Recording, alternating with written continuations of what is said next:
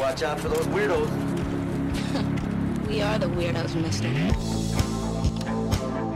Welcome to another episode of the Windsor Film Club, the underground club of movie podcasts focusing on the underseen, underappreciated, or downright weird in the world of cinema. My name is Reina Cervantes, and I am here co-hosting with Steph Koza. Hello, everyone. Hello. And joining us, as always, is our other wonderful co-host, Madison Fairchild. Hi, friends. Hello. Glad we're all here for this episode. Not throwing shade at any other episodes, but whatever. This week is our third week of our Pride series for the month of June, Cronenberg month, where we're covering the lesser-known films of body horror maestro David Cronenberg through a possible queer lens, ? This week definitely has one. Yeah. 1,000%. Because this week we'll be covering quite possibly the steamiest and most controversial film that he's ever done. We're covering The Marriage of Flesh and Metal, a personal favorite of mine, and a movie that I hope one day to remake in the realm of virtual reality. For this episode, we'll be covering 1996's controversial masterpiece, Crash. Joining us this week is also the horror queers, Trace Thurman and Joe Lipset. Hello! Woo! Hi, welcome to the club. Oh, man. This was like fortuitous because Joe's been trying to get me to watch this movie for, I feel like, years. And so, Raina, when you made the call and we're like, hey, do you want to come cover Crash? I was like, well, the time is now. One of us definitely does. Now. This is your moment. And this is like actually the first time we've had a Canadian on to cover Cronenberg, correct? Oh, yeah. That's Joe. That would be me. Yes. You know what? We're keeping with the theme. It's good to finally have somebody from the land up north to cover a Cronenberg film. Madison, you want to lead us into our next conversation? Yes. So, wait, I'm so sorry. Trace and Joe. Hi, guys. Hi. We are so excited to have you guys on as our guests this week. Can you tell us a little bit about your show, Horror Queers? Absolutely. Yeah. So we run a weekly podcast on the Bloody Disgusting Podcast Network, and we look at horror films through a queer lens or queer horror films. And sometimes the two intersect, and sometimes it's just us bringing our big homo eyes to whatever's on screen. But yeah, we've been going strong for about 4 years. We've covered a couple of Cronenberg films ourselves. But yes, Trace mentioned we've never covered Crash before. That's so awesome. Really glad you guys are here for this one. Yes. Yeah, luckily this one could also double as a Horror Queers episode because of this film. Honestly, yeah. Oh, yeah. So we love to talk with our guests every week about what we've been watching, whether that's film or television. What have you guys been watching recently? God, I was prepared for this question, which shouldn't be a hard question to answer, but I feel like Joe and I have both been so busy just because it is Pride Month and everything. But we actually guested on another podcast last week, and we watched the horror-ish film Siege from 1983. Ooh. Have y'all heard of this movie? I've heard of it. I never saw it, though. Basic premise is the police in Canada, it's another Canadian film, are on strike. So the police are not helping anybody. So a group of people are calling themselves the New Order, are running around trying to take over Nova Scotia and, committing a bunch of crimes and shit. And we focus on a gay bar, which gets attacked by a group of these people. And they pretty much, stuff happens. And one of the gay men in the bar escapes. And they hunt him down to an apartment building where all the people in the apartment building decided to protect the gay man and kill anyone that comes into the building to get him. And so it's kind of like Assault on Precinct 13 meets Home Alone, but not funny. This was a gem. I really, really like this movie. Never heard of it before, but it's on Shudder and it's fantastic. Mm-hmm. Yeah, it's really, really good in that sort of low budget, but like we're getting creative with our lack of funds. So we're shooting it in a really interesting way. It's somewhere between like an exploitation and a B film. Yeah. Ooh, yeah. This kind of sounds right up my alley, to be honest. Yeah, this sounds really good. Raina, full disclosure, content warnings. Like the first 20 minutes are pretty brutal. I would heed caution, but this is a film that I had really no expectations going into, and it's a nice tight 80 minutes too, which is always really fun. But I was hooked like from beginning to end. It's really good. Wow. Yeah, that definitely sounds like a glowing recommendation. That was my only movie, but Joe, what do you have? I was going to talk about the new Blumhouse film, Unhuman, which came out. I've told people that it's kind of like detention style shooting and editing. So like the Joseph Kahn film from back in the day. So it's very frenetic. It's kind of like watching a movie on speed, but it's about a bunch of high school students who find themselves in the middle of kind of like a zombie apocalypse, but it's like people are acting really bizarrely and they're being hunted. So they have to take refuge in an abandoned structure in the woods and they don't really know who they can trust. The movie, I think, has a bit of a controversial ending. I've seen a lot of straight critics think that it's interesting and kind of innovative, like that ending. And as a queer person, I was like, ooh, I actually would like more queer people to watch this movie so I can have a conversation about what didn't quite work for me. But it does star Brienne Ju from the Scream TV series and the I Know What You Did Last Summer series, and she's fucking great in it. So for no other reason than that, I would recommend it. That's so funny because, Joe, the AV Club review for that, the headline is "Unhuman is unwatchable." Yeah, it's tough. Like the editing style is over the top. It's by Marcus Dunstan, the guy who did the Collector films and the Feast films. Yeah. So you kind of know what you're in for if you've seen those. And to finish out our set, I'm just because I know Joe watches this too. I just finished, and I think Joe, you just started season 3, but I just finished season 2 of Paramount Plus's Evil, which is definitely one of my favorite shows that is currently airing. Have y'all seen any of this? No, I haven't. No, that sounds. What is it? Okay, so hear me out. It's season 1 aired on CBS, and then they moved it to Paramount Plus for season 2, and now it's season 3. It just premiered on Paramount Plus. But it is basically you've got a criminal psychologist, you've got a man training to become a priest, and you've got a what is Ben, Joe? Is he a scientist? Yeah, he's kind of like a technology guy. He's like very interested in just unpacking and debunking conspiracies. Yeah, so these 3 people are hired by the Catholic Church to go investigate paranormal or demonic activities because they are the ones that have to judge whether it is actually real and merits the Catholic Church sending out a priest to do an exorcism. And it is bananas. I feel like I would compare it to something like it's kind of like a modern day X-Files of sorts. Yeah. Yeah, but I mean, it gets weird, it gets dark, and I use the caveat with saying, the first season aired on CBS because it's outside of its kind of episodic structure, but there is a procedural arc across the series. It is unlike anything I have ever really seen on CBS, and it's dark. It's really fucked up. If you're a Lost watcher, I was just about to ask. Yep. Michael Emerson is the main kind of villain of the series, but I mean, it's weird. The first season has an episode where he's in a psychiatry room having a therapy session with this therapist who is revealed to be a giant goat demon. Oh, cool. Yeah. And there's an episode in the second season where they have to go to a monastery that's taken a vow of silence. So the whole episode is done without dialogue. I love that. Oh, okay. Say no more. I'm sold on that alone. Yeah, same. I well, and the good thing about the move to Paramount Plus is that they can start doing R-rated stuff. So, I mean, the first season in general already had some really dark stuff, especially about one episode involving a kid that wound up getting killed.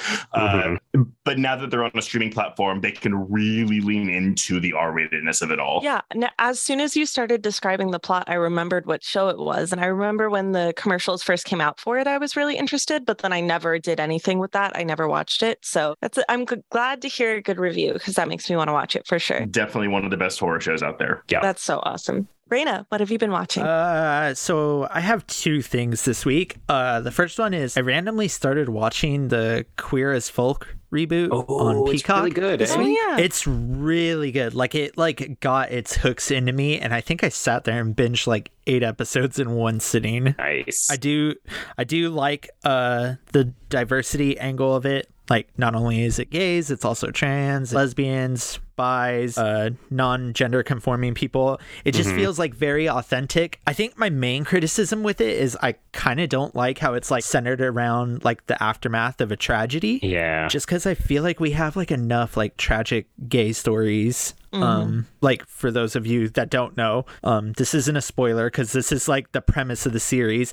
It's about a group of friends that survive a gay nightclub shooting, and it's about just them dealing with like the trauma and like trying to readjust to their lives after it. Very good though. Mostly gay and queer actors. Love it. It's just something I would recommend on Peacock because I mean, I don't know Peacock's like quality of like their content usually, but I really dug this. It's something that hooked me almost instantly.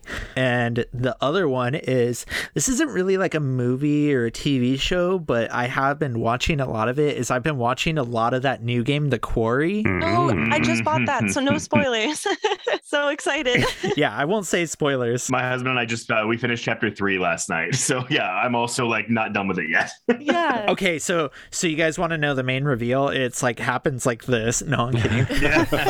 I will say, as someone who beats the drum of like online that Until Dawn is like an underrated like horror masterpiece, I want to say I kind of like this one a little bit better so far. I'm like nearing the end. Really? Yeah, and I feel like if they land the third act, this will probably be higher than Until Dawn in my book. Awesome. Like, for one, the acting is already better. And the characters, my God, you just fall in love with every single character. I think that's the biggest strength is like you said, Trace, you're like at the end of chapter 3, right? They spend like multiple chapters where you're just getting to know this group of people. But the thing is this, and I love Until Dawn too, but that is a game where I think the first 2 hours of Until Dawn are pretty slow and borderline boring. That was not the case with The Quarry. I was like, this is that's good to hear. So entertaining. It's very funny. You're right. All the actions are better. And there's a queer component. I have been trying to get Miles Robbins to fuck Justice Smith in this game for the entire time. I'm sorry. Hello. What? Yeah. Oh, yeah. And you can do it. And you can make them break up or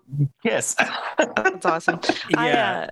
Until Dawn was my first PS4 game. Like on Christmas Day, I played and beat the whole game because it was like the first thing that I had for my PS4, and I'm obsessed with that game. So I've been really excited for The Quarry. I just got it like yesterday or the day before. I can't wait. I would say like it's weird because Supermassive's like, oh, don't expect anything like Dark Pictures anthologies because they're like, we go a little bit more wild with these ones. But The Quarry and Until Dawn, we have to like adhere more to like the horror tropes like of the genre, and like both of them are longer games, so they have time to play more with their characters. And I'm like, okay, well, those are the two elements that are like missing out of all those like Dark Picture games because I haven't liked a single one of those. In fact, I thought House of Ashes was very bad once it got to the review. The big review, I like deleted it off my hard drive and stopped playing it.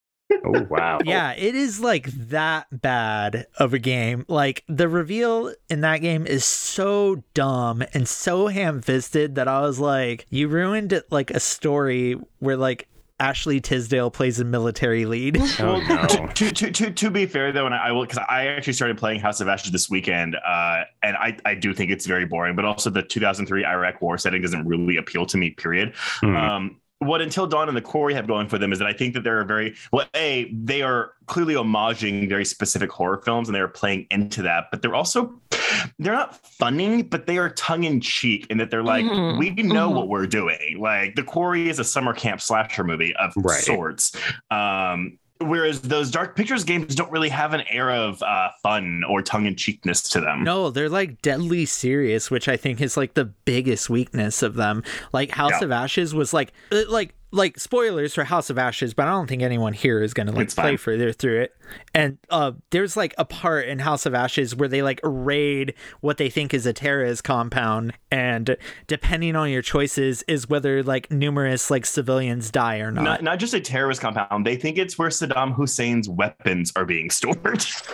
Oh my God. And like plot twist, it turns out it's just like a group of farmers. Yeah, and you have to choose to kill some people or not. Yeah, and it's like I don't think any of that is fun. like I don't think either outcome in those situations would or like make for interesting gameplay components of a video game. In fact, I don't even think they should be gameplay components. Like it felt kind of icky. But going back to what Trey said, the Quarry feels like they straight up came out and said like, oh, like what are your biggest influences on this? And one of the ones that the director said right off the top of his head is, oh, Sleepaway Camp. So it's like, and you definitely think that movie is a very tongue-in-cheek slasher type movie. So you kind of know what you're getting into with the Quarry. Definitely recommend it. It's got something ridiculous, like 183 endings, but we'll see. I'm excited to see how my first playthrough ends. That's awesome. What about you, Steph? I haven't watched too much in this past week. I've been really busy. The only thing I really watched was the new season of Stranger Things. Ooh, same. Yeah, I mean, that's nearly a week of content in and of itself. Yeah, seriously. Yeah, it was really good. But I don't think I've really watched anything. Oh, I did start watching the new season of The Boys, which is 4 episodes in now, I think. Oh no. What? You brought up The Boys.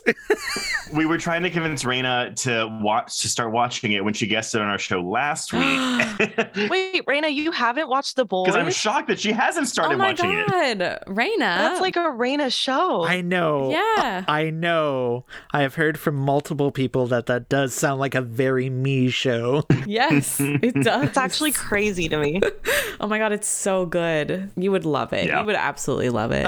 They like told me one part that happens and showed me a screen cap, and I was like, okay, say no more. I am sold. I will watch this. And then my internet went out. Yeah. No, it's seriously so good. I'm obsessed with it. Wait, so Steph, did you loved Stranger Things, right? Yeah. I'm interested to hear a little bit more about that because like I'm kind of seeing like more lukewarm responses on this season. Better than season 3. Whoa, hold on. Like way better. Season 3 is like actually good though. I only like the Scoops Ahoy part of season 3. I don't care about any other part of that season. And I'm a big Stranger Things fan. Sorry, Steph, you go ahead. But like, no, I loved season 3. I've loved pretty much every season, honestly, but I think this season is probably my second favorite after season 1. I agree with that.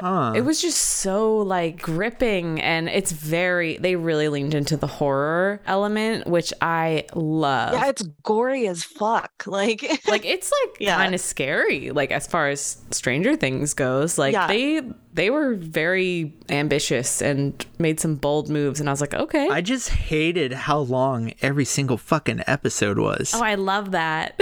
Yeah, me too. I honestly, I was disappointed because I walked out of Crimes of the Future, the new one, and everyone had been like, oh yeah, everyone was walking out of my theater for it. Everyone was walking out of blah, blah, blah, blah, blah. It was so hard to watch. And I was like, why was the new Stranger Things harder to watch than Crimes of the Future? Literally, I was pissed because I thought I'd see more gore or I don't know, body horror in Crimes of the Future. I thought it'd be more upsetting.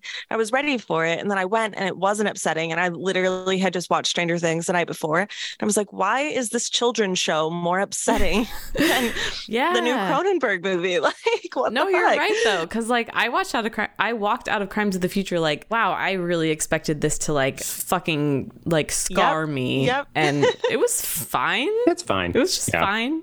It's not an intense watch. It's intense if you go in thinking it's going to be intense. Or if you're like a normie and you're just like, oh my God, we're doing an autopsy on a child.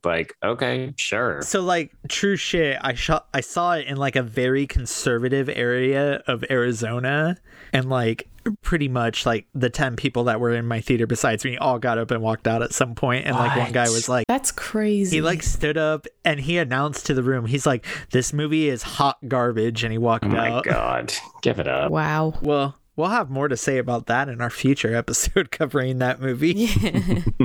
Okay, I might rewatch Stranger Things, but all those episodes are so damn long that I'm like, ugh, do I want to sit through that shit? Because I don't care about the Hopper storyline or the Russia storyline.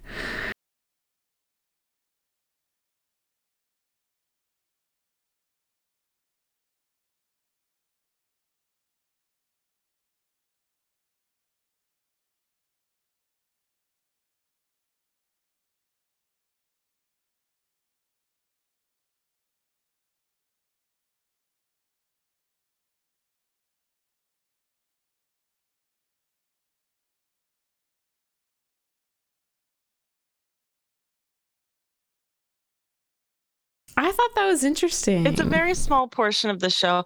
I don't give a shit about the Russia storyline either right now. Like, that's why I didn't care for season 3 that much, because too much of the Russia storyline. Yeah, I guess I'm just dumb and I'm like, ooh, bright firework colors and summer vibes and Elle has long hair and it's cool. It's cool, right? Yeah, I think the only thing I would say I didn't enjoy about this season, I mean, spoiler for anyone who's watching, but the whole like going back to this basically school shooting plot, I don't know, it was very hard to watch, just especially when it came out like a week after or a couple days after the most recent big shooting.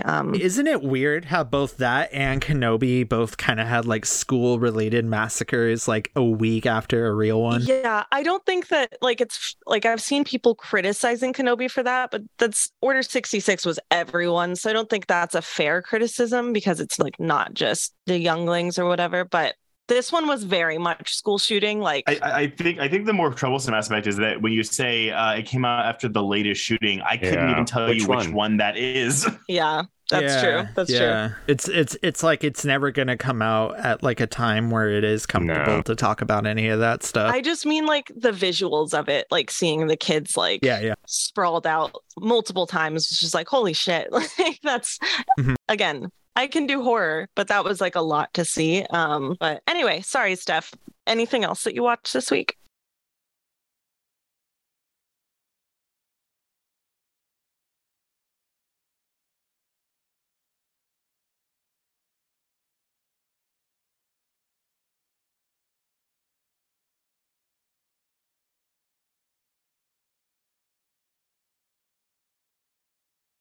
No, that's it. She's like, I'm good. Yeah.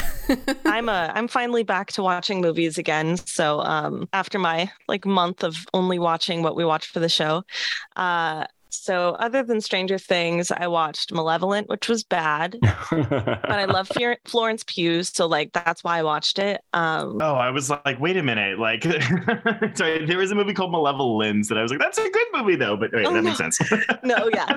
I actually, fun fact. Okay, so I was on Netflix and I was searching for Malignant, but I forgot the name of Malignant and I typed in Malevolent and then I watched Malevolent and I was like, this isn't Malignant.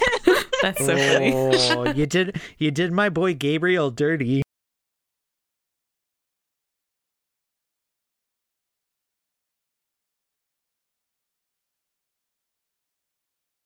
Okay, wait. No, I know. That's really funny though, because when Malignant came out, I told my dad, I was like, Dad, you have to watch Malignant. It has this bonkers like twist ending. And he messaged me back and was like, that wasn't very good. What twist are you talking about? Because there's some movie from 2010 also called Malignant that he just put on Amazon Prime. Awesome. Yeah, no, and I realized immediately, but then Florence Pugh was on my screen and I was like, well, You're I'll like, I'm just fine finish with this this now. movie. Yeah, and then I watched Paranormal Activity for like the 1000th time. Okay. Wow. Yeah, I went and saw Star Wars Episode 1 in theaters, which was really fun. And then I watched Step Brothers. So that was my little week of movie. Wait, did nobody else watch Jurassic World Dominion? No, Nah. fuck that. Oh yeah, no, we saw watched it. that Nah. and we talked about it on our Patreon. It's fine. It's It's fine. enjoyable for what it is. Yep. That's what I was gonna say. I'm like, it's fine. I didn't even see the second Whatever. one. I think both Joe and I would argue that the second one's probably the best of the World trilogy. Really? It is. Okay. It is. It's 1,000% the I best never one saw of this the new second trilogy. one. Yeah, I So saw that's the good to first know. one and I was like, yeah, I'm good. Yeah. Same. It's really same. Ooh, that You're new not one gonna is like the new one better.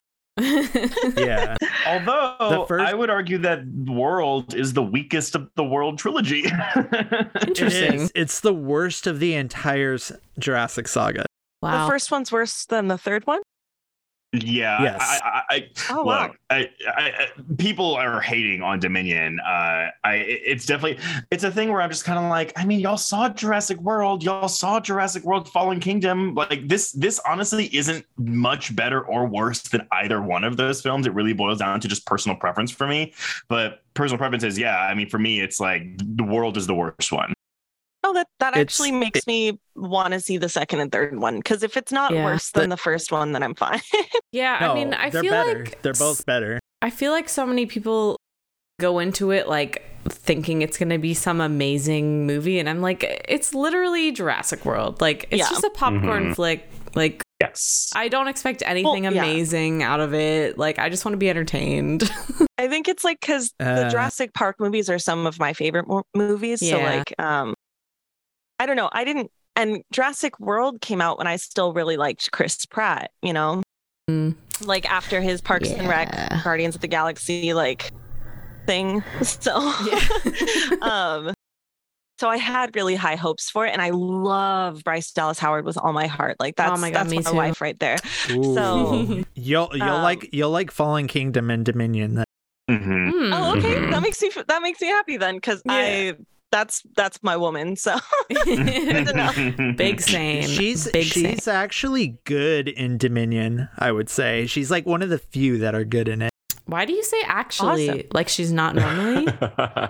Well, you listen. I don't Jurassic like any. Sucks. No, I know she's. Yeah, I don't. That's why I was like disappointed. anything. I don't like anything about Jurassic World. In fact, I venture to say it's probably one of the worst blockbusters I've ever seen. Wow. Okay, let's not get hyperbolic with this shit. No, hyperbolic. I'm flipping the table. Bad movie. Bad. No, I'm kidding. And if you're listening, Bryce Dallas Howard, I'll give you my number. Also, please direct a Star Wars movie. I'm begging. Oh my God. Make Solo 2 happen, Bryce Dallas Howard. Please. Okay. We got the Star Wars talk going. It's time to move on. I'm with you, Madison. Thank you. Speaking of being with somebody, why don't we all take a quick break for an ad read? Oh, Jesus. Folks, do you love movies? Do you spend your days thinking about how much you love to watch them? The good ones, even the bad ones everyone told you not to like? It sounds like Super Yaki is the place for you.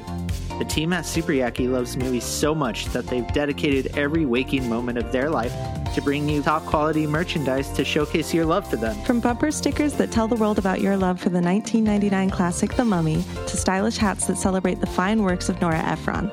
They even have super soft t-shirts based off the internet's favorite collective husband, Oscar Isaac. Super Yaki brings you tangible love letters to the movies and filmmakers that you can wear with pride. Plus, the team at Super Yaki screen prints all their apparel using eco-friendly, 100% water-based inks and ships with compostable poly mailers for an environmentally friendly alternative to online shopping. And for our listeners, you can enter the code SUPERWINDSOR in all caps to receive 10% off your entire order. If the spirit moves you, find them at superyaki.com. Let's watch more movies. Alrighty, Steph, how about you go ahead and introduce our movie for this week? Absolutely. So, today we are talking about Crash, released in 1996, directed by David Cronenberg. This movie stars James Spader, Holly Hunter, Elias Koteas. I don't know how to pronounce that. Elias Koteas. Elias Koteas. I was completely wrong. Okay. Deborah Kara Unger. I've had a lot of gin. Rosanna Arquette. And it is about... all right, so after getting into a serious car accident, a TV director discovers an underground subculture of scarred omnisexual car crash victims who use car accidents and the raw sexual energy that they produce to rejuvenate his sex life with his wife. It was released under a storm of controversy. The film nabbed a special jury award at the 1996 Cannes Festival for originality, for daring, and for audacity, which I definitely will agree with. The film currently sits at a 64% on Rotten Tomatoes, and critics say, despite the surprisingly distant clinical direction, Crash's explicit premise and sex is classic Cronenberg territory. Okay. That's a lot to take in. Trace and Joe, what are your histories with this particular Cronenberg flick? I'll do mine really quickly because Joe has more of one. I have no history with this film. This is the first time watch for me. Me too. Oh, okay. So I have seen Crash more than any other David Cronenberg film. It's my favorite of his filmography. And I will admit, I was thinking about this last night as I was rewatching it. It's probably tied a little bit into childhood, I'm using air quotations, teenage nostalgia. So in Canada, we had kind of like a Blue Moon sort of like racy TV network that would show a lot of foreign films. Like they showed the UK Queer as Folk on it. And basically anything gently envelope pushing would end up on this station called Showcase. And Crash debuted on network television on Showcase in, I think it was like 1997, like a year or so afterwards. And I remember telling my mother that I wanted to watch it because it was a Canadian art house film. And really it was because I was a deeply closeted sexual conservative. So I wanted to like get my rocks off watching this like sexy movie. And this film like totally blew my mind. It's what introduced me to art films. It was my first David Cronenberg film. And yeah, my mom definitely was like, oh cool, let me sit here and watch this movie with you. So many pieces are falling into place, Joe. Yeah. I mean, admittedly, anybody who's seen Crash knows that it's not the sexy movie that you think it's going to be. It's like kind of the anti-sexy movie you think it's going to be. So in that regard, yeah, it's a very memorable watch. Says you. Wow. Sorry, about the unsexy part. Well, I just think like people go in and they up. think, oh, it's going to be so hot. And you're like, it is, but it's also, It is, though. like people compare this to pornography because people are so disaffected in the movie. Sorry, I'm stepping all over everybody else's breathing stuff. You're right. This is You're great. right. I saw so much more bush in this movie than I expected to see. Yeah. I mean, look, I am someone who every time I see Deborah Unger, I'm like, oh, it's that lady from White Noise, that movie I never saw, but the trailer I saw 1,000 times in the theaters back in like 2004, 2005. And I'm honestly, after seeing this movie, I'm a little bummed she's not more famous. I mean, she's in that Yeah, Silent she's Hill movie great. as well. Yeah. That's what I know her from. Yeah. Wait, while you were watching Crash premiere on Canadian television, I was born that year. Oh, God. When I was a teenager. Oh no. I'm sorry, that was the first segue I could think of. But I also have like teenage memories. The first time I saw this was in a room of like a bunch of rowdy teenage boys, and I was the only girl watching it. Ooh. Oh, no. Oh no. And it was an experience for sure. I was a very I grew up like very like sheltered with sexual movies and stuff like that. So I was allowed to watch like violence and gore, but I wasn't allowed to watch like people making out on TV. So my freshman year of high school, I had this group of like junior and senior guys that adopted me in their group, and they showed me this movie, and it was different for me for sure. But like it was a fun day. It was like happy memories. So I was excited to revisit the film like as an adult and after seeing a lot more Cronenberg movies than I had at the time. And definitely very different experience. I had like my cat on my lap and I was journaling while watching last night. So it was very different than like a rowdy group of teenagers that are like, oh, there's boobs on the TV. But it was fun for sure. Good movie. Not my favorite Cronenberg, but it's a fun one for sure. So this is not only my favorite Cronenberg, but this is also like one of my favorite movies of all time. 100%, like full stop. Like you ask me top 5 favorite movies, Crash is somewhere in there. I had seen this in high school and I was like the edgy, like metalhead person. I was like, I want to see just the gnarliest, like most fucked up movies ever. And like, I would literally just search online, like fucked up movies, and Crash was one that always came up. So I ordered a DVD copy off eBay and watched it, and was kind of mind blown. I was like, oh, there's, at the time, like in my head, I was like, there's not enough sex in this. Oh my gosh. But Your description of yourself, like in my mind, is just like average bestgore.com user. Well, neither confirm nor deny. But Sorry, continue. at the time, and also like I was pretty closeted at the time when the gay scene came up. I was like, ew, gay.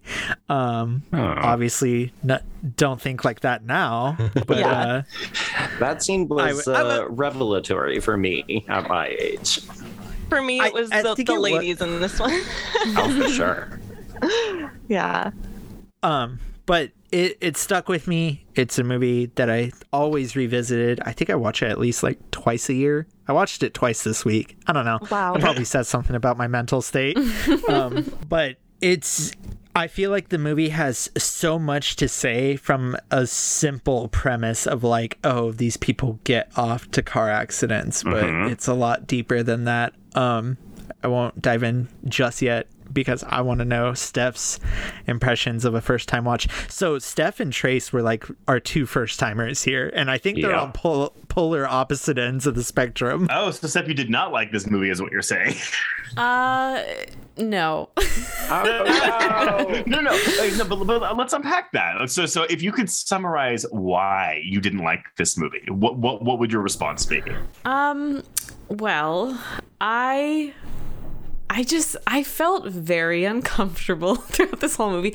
And like I've actually liked, okay, so for like full context, I had never seen any Cronenberg before we started Cronenberg month. I was a newbie. Except I had seen Cosmopolis. That's the only one I'd seen. And I hated Cosmopolis. I hated the original Crimes of the Future. I loved Dead Ringers, and I loved the new Crimes of the Future. So I was like, okay, I'm like 2 out of 4 50-50. So far. Like, all right, let's see where this goes. And then I saw this, and I was like, oh, no. It sounds like you like the proper body horror ones and not the kind of more esoteric ones. I guess. But because this film is very cold and detached, and a lot of Cronenberg's work. I think that's my problem. Yeah, which I understand that, because I mean, I'm assuming you have not seen his remake of The Fly. No, but that's a film where I'm like, I mean, it's definitely body horror. It's very gross, and I would always like warn people, hey, this movie's gross before showing it to them. But that aside, I think it's very accessible, and it's a love story at its heart, whereas Crash is most definitely not a love story. Yeah, I'm okay with like body horror and gore as long as it like has some sort of emotional element to it, I guess. Like, I think that's why I really loved Dead Ringers, because it was very emotional and like I could empathize with the characters. And in Crash, I just like, I don't give a fuck about any of these characters. I don't know what the hell is going on. It's just, the entire movie is just, everyone's horny and fucking each other. And everyone's like, oh, wow, a car crash. Let's bang. It's kind of like a perfect friend group, though. No. I was just like, I don't know. I think like sex mixed with horror makes me uncomfortable. I think that's just a me thing. I just but I think you're supposed to be uncomfortable for a lot of this movie. Yeah. Like, I think that's very much part of the point. And I won't get too much into analysis just yet, but because I have the Criterion Blu-ray of this, and it doesn't come with a booklet. It comes with a fold-out poster. I have it. But on the back is an article written by Jessica Kiang. It's called "The Wreck of the Century." But I didn't even think about this in reading it, but she talked about how the film is really a reaction to adults' fears and worries leading into the new millennium and Y2K, and how it kind of works as a metaphor for fatalistic dissociation. And that dissociation in this film just happens to be car crash fetishes. But that's why everyone's so numb, because they're like, oh, the world's going to end, so let's just kill ourselves. Wait, that's kind of cool. Sorry, that's a really interesting read on it. I'd never heard that. That's awesome. Yeah, if you ever get the Criterion, it's on the fold out. I might buy it off of Steph. Please do, because I do not want it. No, I literally, because we were supposed to watch this, and I was like, fuck, this isn't streaming anywhere. I went to my local like rental store, and they didn't have it, so I had to buy it for like $40 at Barnes & Noble, and then I was like, fuck, I hate this movie. So me and Steph had made a deal. She was like, if I like this movie, you don't have to pay me for this. But if I don't, you have to pay me. And then I was like... But I think, Raina, though, now that we know Steph's taste with Cronenberg, I think it's going to be really easy to just go through his filmography and be like, hey, from the ones you're probably going to like the most to the ones you're probably going to like the least, here's the order. Because I can guarantee you could figure that out based on her opinions right now. Oh, That's yeah. true. No, I have a read. I actually am so... yesterday, I was really, really annoyed that this wasn't on streaming. And today I'm really, really grateful because I just moved to the Bay Area. And because this wasn't streaming anywhere, I found a really, really tiny local movie rental store. And it literally has one employee. It's the owner. It's been around since 1983. He has a whole Cronenberg section on his wall. And I signed up for a membership. So I'm going to rent all the rest of the Cronenberg movies we do from that store. And I'm so excited. Yeah. So I'm so glad that they didn't have this on streaming, or I would have kept renting off of Apple, which who wants to fucking support Apple? I'd much rather do this small business. Like, I'm so excited about it. So is the version you got though, like, was it edited or cut, or was it the NC-17 version? I watched the NC-17 version. Okay, good. Yeah. I didn't really know much about the home video releases for this. Yeah, there was they had both versions on the disc. So I chose the NC-17 one just in case Of course. you guys watched it. So like, yeah. No, but it's so cool. And it like this podcast now like helped me find a business I can't wait to support. So I'm really happy about it. That's so awesome. I'm sorry that Steph had to I just hit my mic. I'm sorry that Steph had to buy it, but if it had been on streaming, I wouldn't have found this cool little place. So I'm so happy. Listen, Steph, I'm gonna pay you for your copy and just mail it to Madison. No. Because what's going to happen is this Criterion Blu-ray is going to go out of print eventually, and it will be worth a lot of money.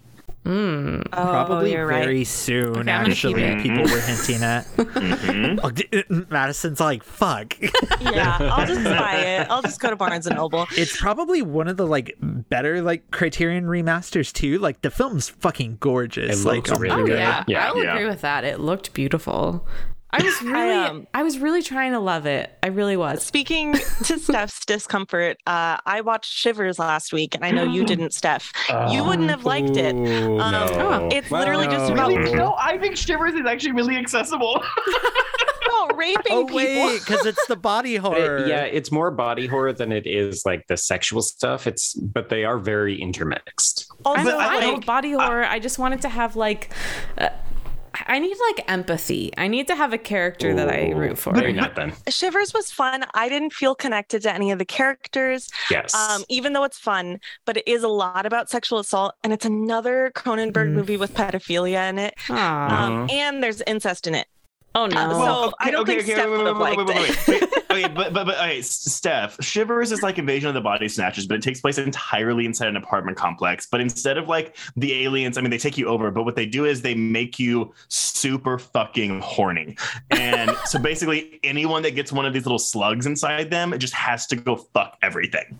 But I feel like if she doesn't like horror mixed with sex, then she's not going to like the movie that's just about horror mixed with sex. That's a valid point. No, but I was thinking about because I agree that there's not really a character to latch onto in Shivers, but the aesthetic of that is less cold, distant, and detached than what is in Crash. It's true. And it is a whirlwind. I watched it at my job. Oh God. At my desk. Oh no. Which was a choice more eventful that I made, but I feel like that spiced it up a little bit, you know? So like anyone could catch me at any moment, and there's just like fucking boobs on the screen. It's crazy. Oh my God. The climax hear me of out. Shivers is so good. Hear me out. The only way we can find out what Steph thinks about Shivers is actually have her watch it. Steph, you gotta watch it. I feel like I need to. Nevertheless, I mean, I think you'll be good with History of Violence, Eastern Promises, The Fly, sure. probably Scanners. And you get to see Dead Viggo Zone. Mortensen's penis. I'm sold. I'm in. I saw both of those movies when I was a very young girl, like elementary school, because my parents had them on DVD and they did not monitor what I watched in my bedroom. So I would just like go through their little DVD case and be like, this isn't allowed for me. And I'd watch it. And so I saw both those movies, and I was obsessed with Lord of the Rings. So you will you will connect the dots on the Viggo Mortensen. I'm also obsessed with Lord of the Rings, so that checks out. So these are some wild tangents, but I kind of want to get back to what Trey said about I'm so sorry. No. I love it. I love how Cronenberg gets everybody riled up. It's fantastic. It's one of the reasons he's one of my favorite filmmakers.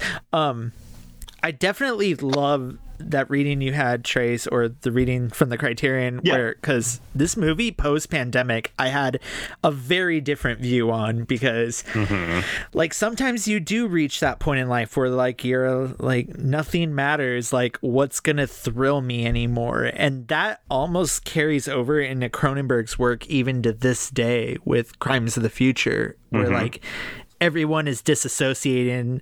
They're just trying different things to feel something. I'm gonna recycle my joke from last week, which was this movie is just what it's like having sex on Lexapro. You just gotta find something new. I will say, I mean, I like this movie quite a bit, but during watching it, I was very much like because again, I think there are a lot of readings you can make of this film, which we'll talk about, but I was kind of like, what is the point of all this? Because it's just very much like, okay, yeah, people are it's a lot of white people who are so bored that they feel that they develop this fetish for car crashes. And we don't really there's not really a journey like where James Spader I strongly disagree with that. Let's go ahead then too, because I'm just kind of like, cool, like they like car crashes. We're done. Like, that's it. No, it's about James literally role playing as Vaughn at the end of the film. Like, he has taken over. He's inherited his car. Like, the movie opens with James and his wife, Catherine, trying to find some kind of emotional connection. They're clearly not making it in their marriage, which is why they're like fucking everybody else. Yeah.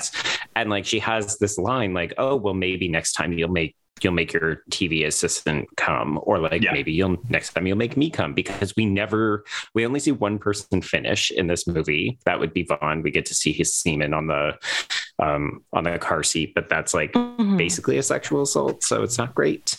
But like the end of the movie is literally James taking over the identity of another man in an effort to resuscitate not just his marriage, but also like everything that matters in his life. And it ends with him trying to like recreate that moment, and it still doesn't come. Yeah, and I think the journey itself is seeing how far people will go to feel something, and like he obviously starts out very normal enough. He's just in like an open marriage, but that's still very normal, at least to today's standards. Wasn't in the 90s as much, I'm sure, but to today's standards, where they start out in their marriage is the new normal.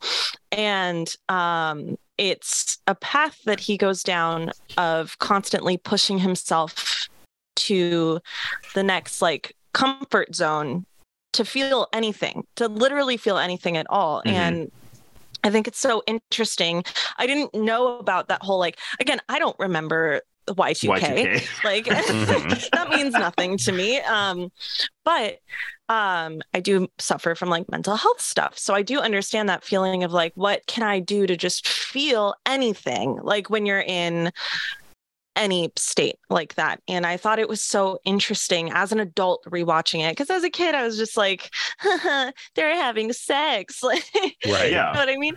But like as an adult sitting down and like, God, it's so sad. They're so desperate to feel anything that they put their own lives at risk for like an adrenaline rush to try and come, and they can't, like, and it's just like, and the fact that the only time we see a person finishing is with a sexual assault is like, it's sad, because with a lot of ways that like the porn industry has gone, like a lot of people can only do that now if they're watching like fake sexual assault, and that is the path that it goes down. That's the biggest extreme at the end. So it's like, I don't know, I found that really interesting. And I feel like we see this character just like, they're decaying as they try to find the next thing. They're physically impairing themselves just to get off. Like, you have them literally driving around in a Lincoln that's like getting more and more wrecked as the movie goes on, and like, it reflects them as people. Like,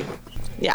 Okay, Like but the like mental you're state. you're saying that it was sad. I feel like it's just disgusting. Like the one guy literally like dies and kills a dog, and then that other guy whose name I forget is like, oh wow, you did the crash and you killed the dog. How awesome. I mean, like seeing the characters, I forget the main characters' names. The married couple. James and Catherine. Seeing James and Catherine's journey is sad to me because they're falling into a way of life that isn't healthy for them to feel anything. And I think that's sad. I think that's the same as falling into any addiction to feel something. It is heartbreaking to see. And it's not what's best for them, but it's what they choose to feel. And I think that is very heartbreaking. Well, and I mean, like, you mentioned mental illness, Madison, but yeah, I think let's remove the Y2K component from it and just say, yeah, let's say this is a movie about depression. Mm-hmm. I think that can really fall into that too, because this movie feels very depressed. Yeah. And these characters are looking for something that will make them feel anything because, again, if we want to say depression or whatever, they don't feel anything. And it takes something as fucked up as this, as harmful as this. And it's not just harmful to them, but harmful to others around them. Exactly. It's literally it's like a bomb went off. It doesn't just affect the person that set the bomb off. It affects everyone in a radius around them. And like even the color palette Cronenberg chooses, it's depressed. It feels very Seattle. And I get that it's Canada. I'm from Seattle, sorry. But like I get that it's Canada, which is close, but like it's just this dreary gray color palette. All the characters wear very similar colors. The only time that there's brightness or warmth is when they're in that apartment where all of the characters kind of like congregate. Which that's their safe space though, exactly. because that's where all of them, Yep, that's exactly what I'm saying is like, and they're joking around and they're having a drink and smoking and like that's where touching they get each other. Yeah, and like joking about what they're doing, and that's the only sense of warmth we get. And anytime they're outside of that space, whenever they're in a car or whenever they're outside, it's just dreary. It's just sad. And I feel horrible for these people that like cannot feel like they're married. This is a married couple and they clearly don't love each other. Like they can enjoy each other's company, but it doesn't seem like love, at least from the outside. I don't know if I fully agree with that. Although the end kissing scene, actually, the end scene on the like when the final crash happens and they're kissing, I guess you could view that like it just doesn't feel like they're connected, and that's why they're doing this. So maybe they love each other, but they're not connected to each other. You know what I mean? I agree. That's so sad. I like literally had to Google halfway through the movie to make sure they were married. Yeah. Like that's how much I didn't know. Well, and then at the end, like the scene that you're saying when they were kissing, I was like, hey, this is sweet. But even before they started kissing, before he checked on her, he like went into the car and was like, ooh, exactly. I'm so turned on by this car. And then he was like, oh shit, my wife. And the fact that she's sad it didn't go far enough when she's literally laying there sprawled out.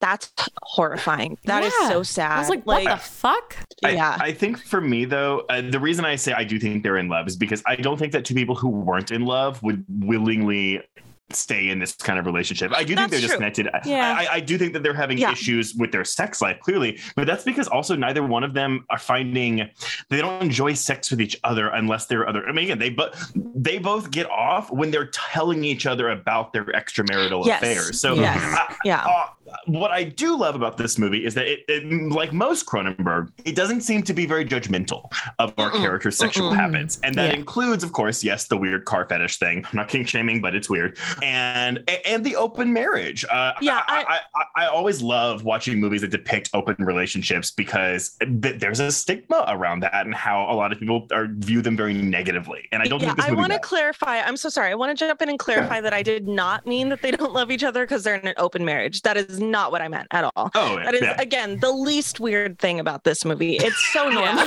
Like, I just want to. You continue. I just wanted to clarify that is not the point I was making. I know, I didn't think that was what you were really trying to say. I was just like, I just like watching movies that depict something like extramarital or open relationships that way without judgment, because I do think it is something that people do judge a lot. Even it's now. like how in Dead Ringers, it didn't feel like there was any judgment even towards the twins doing that weird shit that they were doing. But it's clinical. That's what this is, right? Like this detached thing where it's like, we're just observers. We're scientists watching these people behave. There's no room for judgment here. We're just watching people be. No, I completely agree. I think we see that too. Like traditionally Cronenberg is known for having his like bad scientist figures, especially in his earlier films. And he's moved away from it by the time he makes Crash. But you could look at James and Vaughn as like flip sides of a coin, where they're both approaching this. Like Vaughn is very much a scientist in the way he wants to study and recreate these crashes. Like for him, it's both an obsession as well as a sexual driver. And I think James gets sucked into his orbit because Vaughn is like a really fascinating, charismatic creature. And I think James latches onto that, not just because he finds him different from everyone else in his life, but also because he's like, oh, here's someone I aspire to be. And to me, that's where we start to get into like the more interesting queer themes of this film. Cause it's like James wants to fuck Vaughn, but also be I feel Vaughn. like Vaughn has the air of a celebrity. He has, even though he's only famous within their community, he has the air of this artist, this celebrity. And like, again, like it's like how queer women joke every single day on Twitter. I'm sure men do the same thing, but I don't know. I'm not in that community, but we joke every single day on Twitter. Do I want to be her? Do I want to be on her? Like, you know what I mean? Like, and because, and usually queer women are talking about celebrities. And I feel like Vaughn does seem, his attitude is famous, if that makes sense. It's just, it's infectious. Yeah, and it feels so above everyone, and he can get away with whatever he wants. He does sexually assault. What's her name again? I'm so sorry. Catherine. I almost said Heather. There's no Heather, but it just, and he can, because he's like their cult leader. He's their celebrity. I don't know. Sorry. I agree with what you're saying is the point of what I'm saying. But it's interesting because I think this and Dead Ringers stand out to me in Cronenberg's filmography because they feel the most human. Like, sure, everyone feels detached in Crash, but when we're depressed, we're like that. We're detached from everything. That's why I feel like I connected to it a lot last night. Is I've been like, I haven't been there. I haven't been fucking cars or whatever. but that's the Cronenberg metaphor of like over the top. And like you said, Joe, you have Vaughn as the mad scientist type character of like wanting to meld like flesh and metal to be the next step in human evolution, or the next step in what he thinks humans should be. It's all just like very fascinating because it's like all done under the guise of like a perfume commercial almost. No, I'm kidding. Yeah, and it's like, where do you go when you've done everything? They've opened up their marriage. They've done everything they can. Where else do they go from there? And it's like, I don't know. I feel like ultimately death. Like that's why he says to her at the end, she's like, well, maybe the next one. That's so fucked up. I loved it though. I hate it. I hate it. After my rewatch, my boyfriend came in because he the only time he walked in during that whole movie was the legacy scene, which I'm sure we'll get to later. But he walked in and he was like, how was it? And I was like, I don't know, that sucked. Like and I had liked it the first time. So I was like, oh, that sucked, whatever. And then I slept on it and I thought about it a lot. And I was like, fuck, it's good. It eats away at you. And I thought about all the points I've been talking about here. It does. It really, I had a dream about it. I had a lot of weird dreams last night, but that was one of them. And wow. I don't know. As soon as like my mind. So hear me out. Tell me that a virtual reality remake where you're experiencing all of this and getting that thrill would not be awesome. My motion sickness would make me throw up as soon as the movie would start. I would throw up just because I would throw up. No, thank you. But yeah, no, I I had depression when I saw it the first time, but I was also a 14-year-old kid and I couldn't like put my thoughts into words or think about movies in the same way as I can now. And last night, my gut reaction on talking about it with someone who doesn't even like horror was, it sucks. And then I thought about it, and I thought about all the horror movies I absolutely love that talk about mental health and depression and emptiness. And I was like, fuck, it's just one of those movies. Of course I like it. Like, I don't know. So this was just a movie you didn't like full stop. You got nothing walking away from this one, right? I got nothing. I felt like, I don't know, at times I was really bored. I was like an hour into the movie and I was like thinking to myself, when will this end? Like, that's how much I didn't want to watch I will say that's very much a first time watch experience, because you're like, it's meandering. We're just getting scenes of people fucking and then the occasional car crash. And I'm not trying to dismiss your first time viewing experience, because I distinctly remember thinking the film was going to be something very different than what it actually is. But I wouldn't put this upon you, Steph, but I will say it plays exceedingly well the more you rewatch it, because you start to take a lot more out of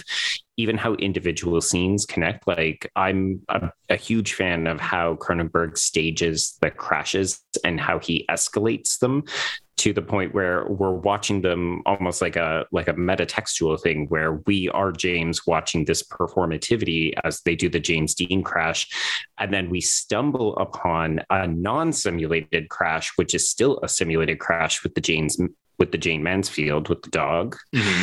And then finally we move into Vaughn actively trying to create his own. Like, he's not trying to recreate crashes anymore. He's trying to instigate them. And I love that escalation over the course of the film. I felt like the performative crash I actually thought was really interesting. And I was still like pretty invested during that scene. I think it was like the moment that lost me was the Legacy scene.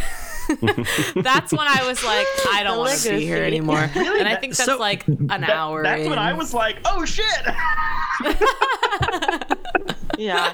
I feel like you might not have felt this way, but I think that a lot of people on their first time watch as well, when this movie is being described, it sounds campy as fuck. And it's not. Like, if I was just going to tell someone about this movie, I'm guilty of doing this. It sounds campy as fuck. And then you sit down, it's depressing. And you're like, what the hell is this? Like, so I'm not saying that's what happened to you, Steph, but I do understand people not liking it on the first watch, because you would come in expecting this like really funny, laughable plot. Like, and then starring, it's really by the way, Academy Award winner Holly Hunter. Mrs. Incredible. Yeah, but Let's if you've go. seen the piano, this isn't that far out of her wheelhouse. No. Like, this feels on par with that. Oh yeah, we got lots of women just pulling one tit out of a bra. Like, that happens a lot God. in this movie. Wait, Yeah. that was so weird to me. And like, there were scenes of like them holding their own tits, and I was like, girls don't do that. Well, like, these that's girls not do. a thing that feels good. I do I think that. it's so funny too, though, because she asked to be in this movie before she was sent the script. Which, I'm sorry, I think I just spoiled one of the fun facts, but I love that because, like, to me, as a 1997 baby, that's Mrs. Incredible. That's all she was to me growing up. This is how she became Elastigirl. Okay. What, Raina? Oh, no. I was just processing that, like, you mainly only know her from The Incredibles, and I'm like, oh, am I old? That's not like all I know her from now. I mean, I said growing up. I'm with you. I think my introduction with Holly Hunter, it was either the movie 13 or it was the Brittany Murphy non-rom-com Little Black Book. Oh, God. Oh, see, for me, it was Raised Arizona. Nope, I didn't see that until I was in college. No, mine was literally The Incredibles for me. Yeah. So, like, the fact that she asked to be in this movie when Cronenberg was worried of actresses turning it away because it's so crazy. She's so cool for that. Like, and her part in this movie is so great. Like, I love the fact that we basically know almost nothing about Helen, and yet she's such a memorable character. Yeah. Which credit Hunter. She was the main character. Like, Sorry.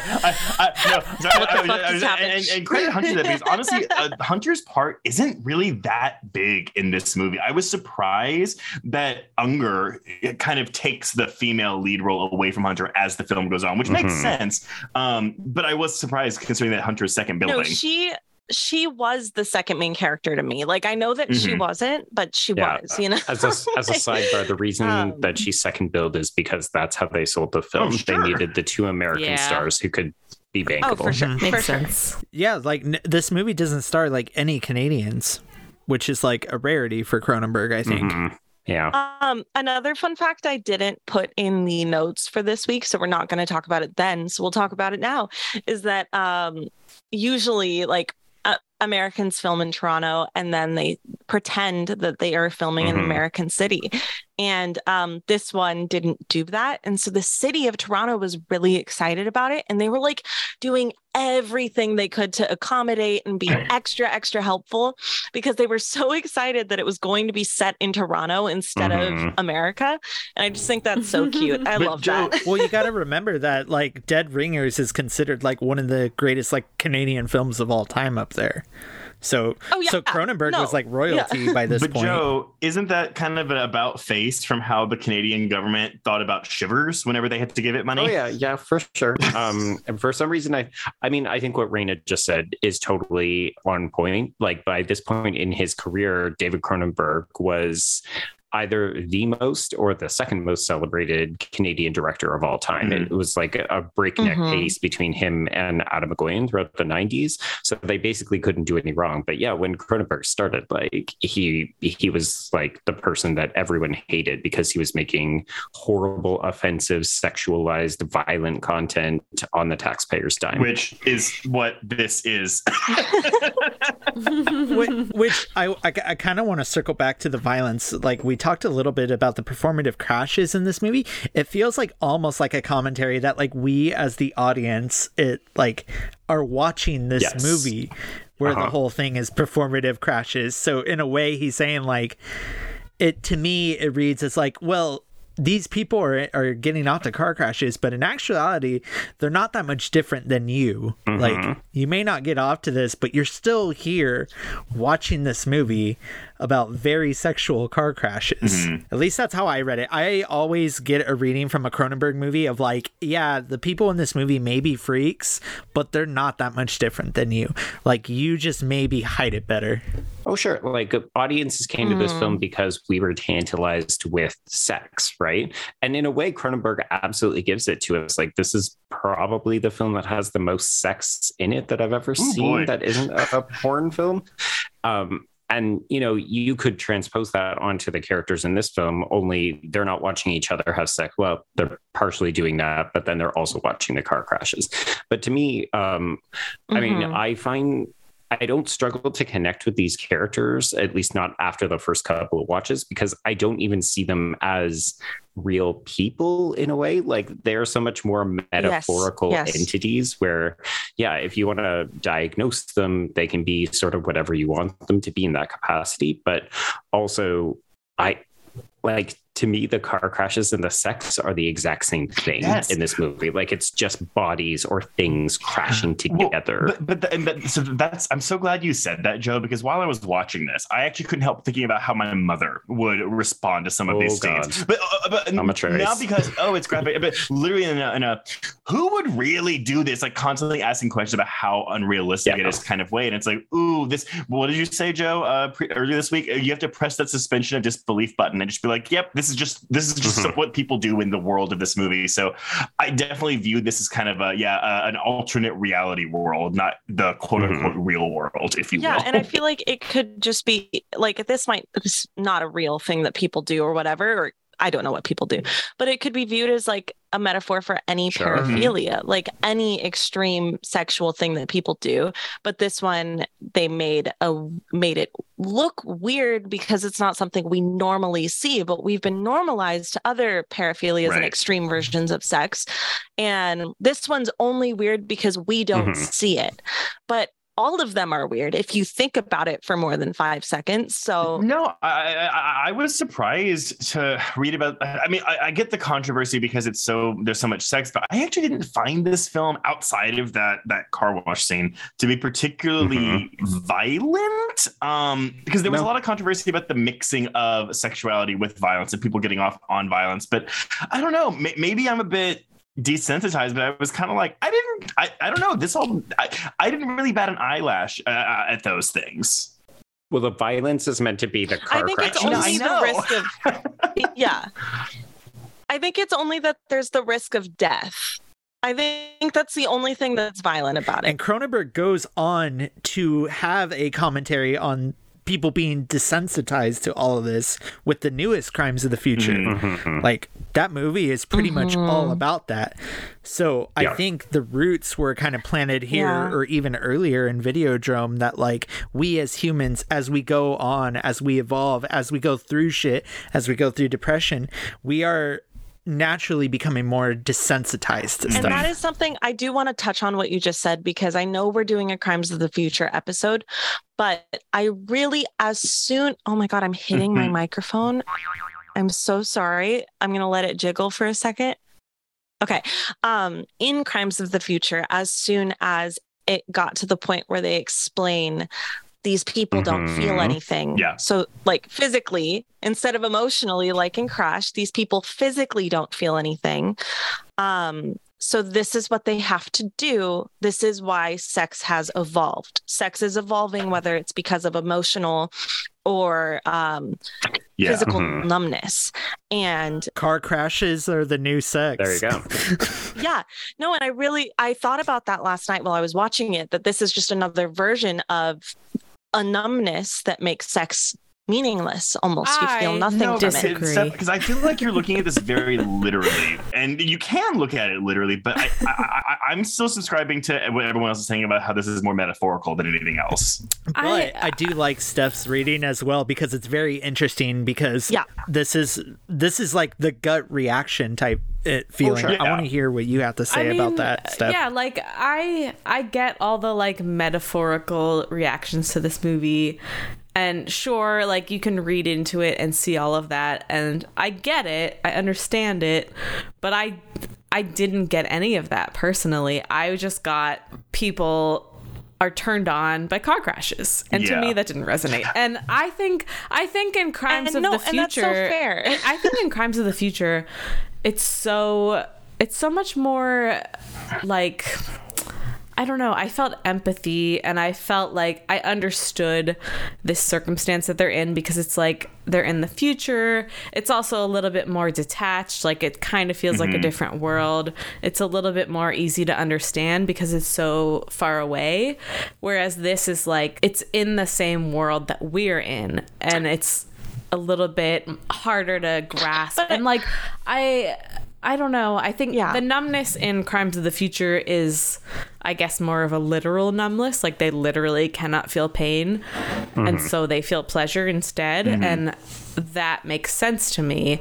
Whereas this is like, I get feeling numb in a relationship, but to be like, okay, this isn't working for me, I'm going to just go jack off and get wrecked in a car. Like that just doesn't make sense to me.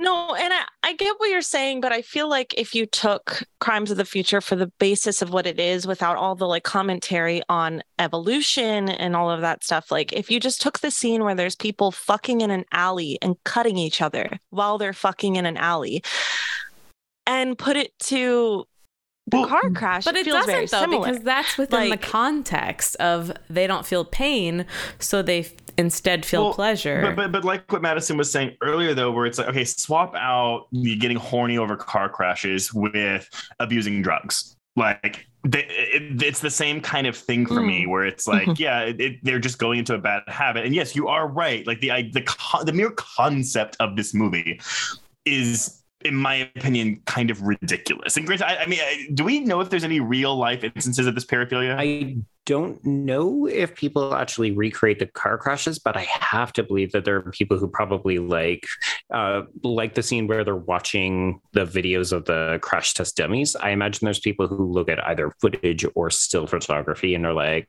cool. And there's people that enjoy getting beat up during sex. There's people that enjoy fake kidnappings, which are traumatic things that happen in real life, but they get off to it, or rape. Exactly. And I think that the car thing is just like, because a movie about people that get off to rape wouldn't be interesting. But it's the same thing. It's damaging and it's weird and it's fucked up and like on the same page. I feel like, it's kind of like, okay, yeah, we could have a movie like this that's about, let's see how they abuse drugs to feel something, but like that's old hat. How many movies have we seen like that? And I know this is based on a book, so like Cronenberg is taking this from like source material, but it's kind of like we've seen like drug abuse before, we've seen self-harm before. What's something else we can do that's like different? And it's this. And just like the characters in the film, we are desensitized. I know someone else said that earlier, but we're desensitized to movies about stuff we've already seen. So you have to push the envelope so that the audience can feel something they haven't felt before in a movie. And Crimes of the Future, I feel like I was disappointed because it didn't push the envelope enough. And I was expecting to feel more than I felt. And I liked the movie, but I was so desensitized personally as a viewer that when I heard people were so freaked out and I wasn't freaked out enough, I was upset. But that's what the movie's about at the end of the day. That is what it is about at its core. But what I'm saying is, I feel like Crash it's making the audience have a similar reaction to the people in the film. And I think that's very interesting. Because it's pushing an envelope. Yeah, I mean, I think sexuality is still very much like a litmus test for a lot of folks. Like, this is boundary pushing because we still, especially here in North America, right? We don't do films that are sexually explicit or sexually graphic because, frankly, like, this is an NC-17 film. You can't get this released nowadays because no one will put money towards it. No theaters will screen it. And I think, Madison, that's maybe like I felt a similar way to you about Crimes of the Future, where I was like, I was hoping that Cronenberg was going to push the envelope in that way.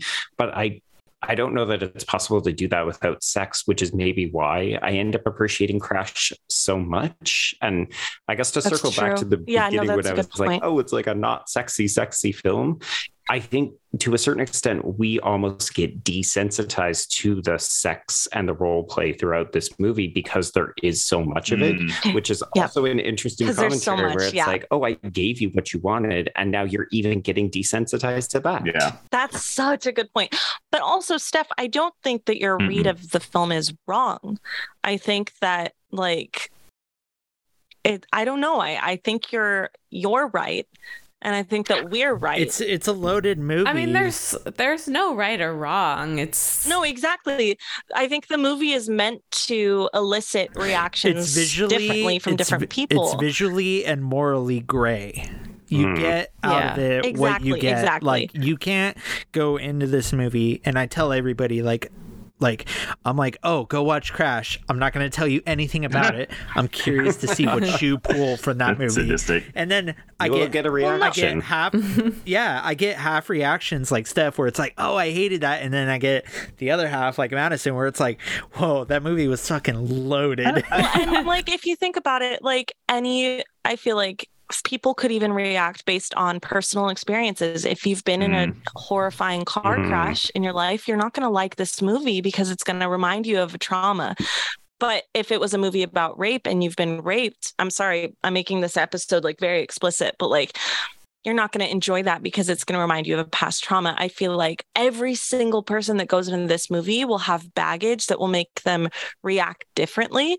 And I mean, I don't know. No, that's actually really interesting because I've been in 2 horrific car accidents in my life, and that actually could possibly be contributing to why I don't like this movie. I mean, I like the one thing that I'll say about Cronenberg and about every Cronenberg movie that I've seen up until this point is that so far half the time I haven't really enjoyed them, but I do appreciate the creativity and how bold they are, because like this movie, I didn't particularly enjoy the experience of watching it, but I can absolutely respect the creativity behind it and how interesting of a concept this is and how bold it is. And like I 100% like from a technical and creative standpoint like fully respect this and 100% think it's very well done. It's just not really something for me personally. And honestly, even if you didn't think it was well done,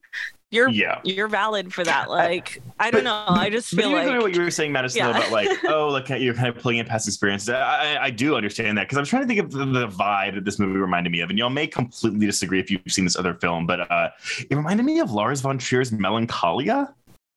Oh my god, I love that movie. Oh my god.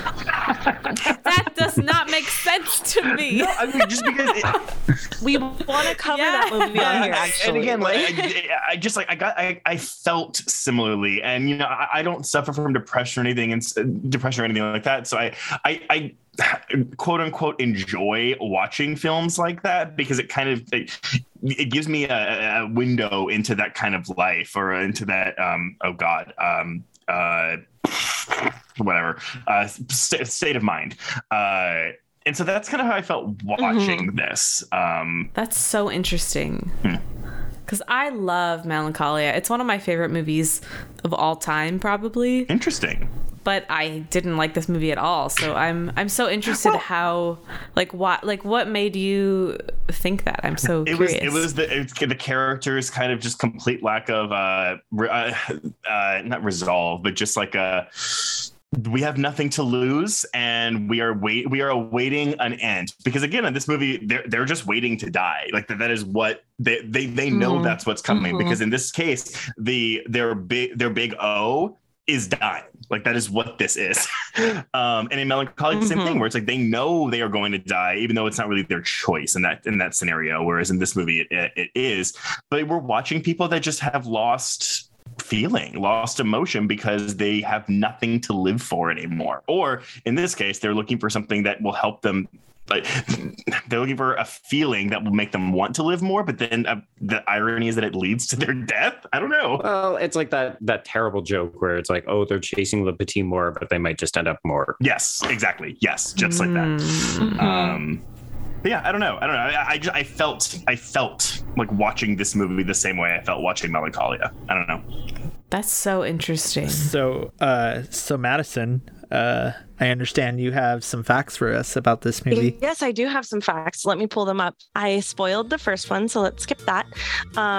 So Cronenberg accidentally cameos in the darkness at 30 minutes into the movie, just after the James Dean crash, but his voice also cameos an hour and a half into the movie as the car lot attendant. Oh shit. Yesterday when I was watching the film, I was like, oh my god, these opening credits are so long. But the opening credits were not present when the film debuted because they weren't ready yet, which is kind of funny. When they were filming, hospital beds were so expensive and difficult to find that it was actually just cheaper and easier to film in a real hospital. So they did. It was too hard to get hospital beds on their set, so they just filmed in a hospital. And those are my facts. So I also have a fact that like the special jury award that this was given for at Cannes is like not a competition award. It has to be presented at the request of the jury. That award has not been given out since. Wow. Oh my god. That's the jury crazy. head, Francis Ford Coppola, was basically like, I'm not actually really in agreement with this. Like, he didn't say that specifically, but he was very much like not against like he didn't like this movie. Which I honestly, I feel like getting the award for most creative and out of the box is kind of like it's kind of an insult. It's a little backhanded. But it's kind of backhanded, but it is creative, and whatever the word was used for the award, it is daring. that, but it is also Daring and kind of audacious. It is daring and audacious. Yeah, Steph was like, "How the audacity of this film!" The audacity. And see, that's so funny because for me, audacity is like a very good thing. Because, but granted, be it like something be it something I like or don't like, I always appreciate audacity because. But I also think that's part of my desensitization where I'm like, I've seen it all. Shock me. Mm-hmm. Yeah, no, I mean, I didn't even like it, but I appreciate the audacity and the daringness of it. Like, I mean, like, I respect it for sure, but just not for me. I get it. But when the credits rolled, I was like, this could not be made today. I'm surprised this was made in 1996. This could not be made. Yeah, honestly. I have a question. Did any of you guys see Titane? Yeah. Yes. This movie reminded me of Titane a lot. In a good way or a bad way? But I really loved Titane. I loved it. So when I read the synopsis of this, I was like, oh, that sounds kind of like Titane. And then I saw it and I was like, I don't like this. But I love Titane, so I don't know. No, that's interesting because I'm going to be in the minority here, but I'm very meh on Titane. But I am very meh on her other work as well, Raw. But wrong on both accounts. No, yeah, no. Wrong. I mean, like, that's the only wrong take tonight. I am in the minority. I know I am. But I literally, both those movies, I entered them and I was like, okay, like... But Trace also doesn't like most teen girl narratives, so he's starting at a bit of a disadvantage. Wait, no, I'm sorry. Wait, that is a real harsh generalization. Like, I don't dislike teen girl narratives. It's just, I don't know, something about the way Julia Ducournau does her stuff. I mean, because I'll go watch Jennifer's Body any day of the week, but like, hell yeah, that something about Ducournau, I cannot connect with her films for some reason. I will go see every one that comes out, but I cannot connect with either one of her films that I have seen. Interesting. Speaking of connecting, we're gonna wrap this episode up since that timer is going a little bit overboard. Joe, Trace, where can everyone find y'all? You can find us on all of our socials. Twitter and Instagram is @HorrorQueers, and for my personal one, you can find me at Trace D, and that is D as in dog, Thurman. And I am at B Stole My Remote, and that's the letter B. And of course, we are hosted by the Bloody Disgusting Podcast Network, so you can find us and some of our writings on Bloody Disgusting. And not to toot my own horn, but you should go listen to their episode on Silence of the Lambs. That one in particular is pretty good. Yes. I won't say why. Just go do it. But you will have a special guest appearance in an episode coming out next month, but we can't reveal that title yet, so everyone stay tuned for that. Yeah, trust me, I'll be promoting that one too. Steph, where can people find you? You can find me at Steph Koza on pretty much everything, and my YouTube channel, Steph Koza vs. the Movies, where I do movie commentary and reviews and all sorts of movie related content. Madison, you're up. I have another podcast called the Night Sisters Podcast, which is focused on highlighting. I hit my mic again. I'm so sorry. Which is focused on highlighting women in the Star Wars fandom for their contribution and their experiences. So that's at Night Sisters Pod on Twitter and Instagram, and Night Sisters Podcast on anywhere you listen to your podcasts. And I'm on every social media platform at Maddie_Amidala. And you can find me at JFC Doomblade on all social medias. You can find my various bylines all over the web. I've kind of been spreading my wings ever since I gone freelance again. You can find the pod at Windsor Film Club on all social media. You can also find us available on Apple and Spotify podcasts. Please leave a 5-star rating. I'm not going to say just leave a rating because somebody left a 2-star rating. Ooh. But whatever. That one was personal, I feel like. Whatever. Give us a good rating. We'd like to thank our sponsor once again, Super Yaki. Be sure to use our code SUPERWINDSOR in all caps for 10% off your order. Is that all? Okay, I was. Yeah, that's all. I'm waiting for you to do the usual bye. Oh, sorry. Okay. Bye. Nice.